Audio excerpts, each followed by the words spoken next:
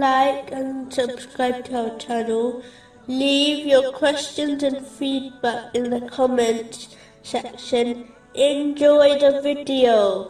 Continuing from the last podcast, which was discussing chapter 50, verses 6 to 8. Have they not looked at the heaven above them, and the earth? We spread it out, and cast therein firmly set mountains, and made grow therein something of every beautiful kind, giving insight and a reminder for every servant who turns to Allah.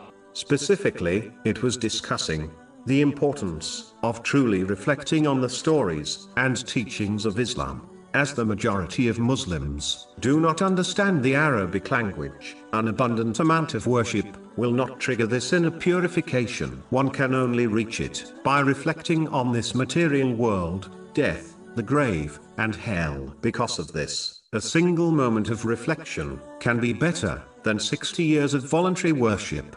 Those who live without wisdom or reflection habitually make mistakes, which leads to constant stress. It is these people who lead an aimless life, with no targets, and move through each day without understanding their true purpose. The pious always take time out of their day to reflect on their aims and what actions they have performed, and whether they pleased Allah, the Exalted, or not. This mentality will ensure that one avoids sins, performs righteous deeds, and if they happen to commit sins, to sincerely repent. This mentality fits the advice given by the second, rightly guided Caliph of Islam, Omar bin Khattab.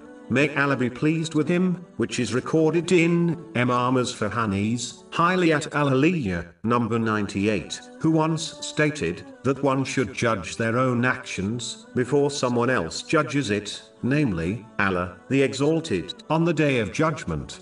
This self-assessment is the key which inspires one to sincerely repent and change for the better. This is the best stage, compared to the stage where one only realizes their mistakes when another points it out to them. But this requires one to possess good friends and relatives who are wise and sincerely concerned with their eternal welfare, rather than only concerned with the material world. A truly blessed Muslim is one who possesses these types of relatives and friends who aid them to adopt piety. Reflecting at the start of one's day also ensures a person priorities their daily tasks and saves time by avoiding those tasks which should be delayed.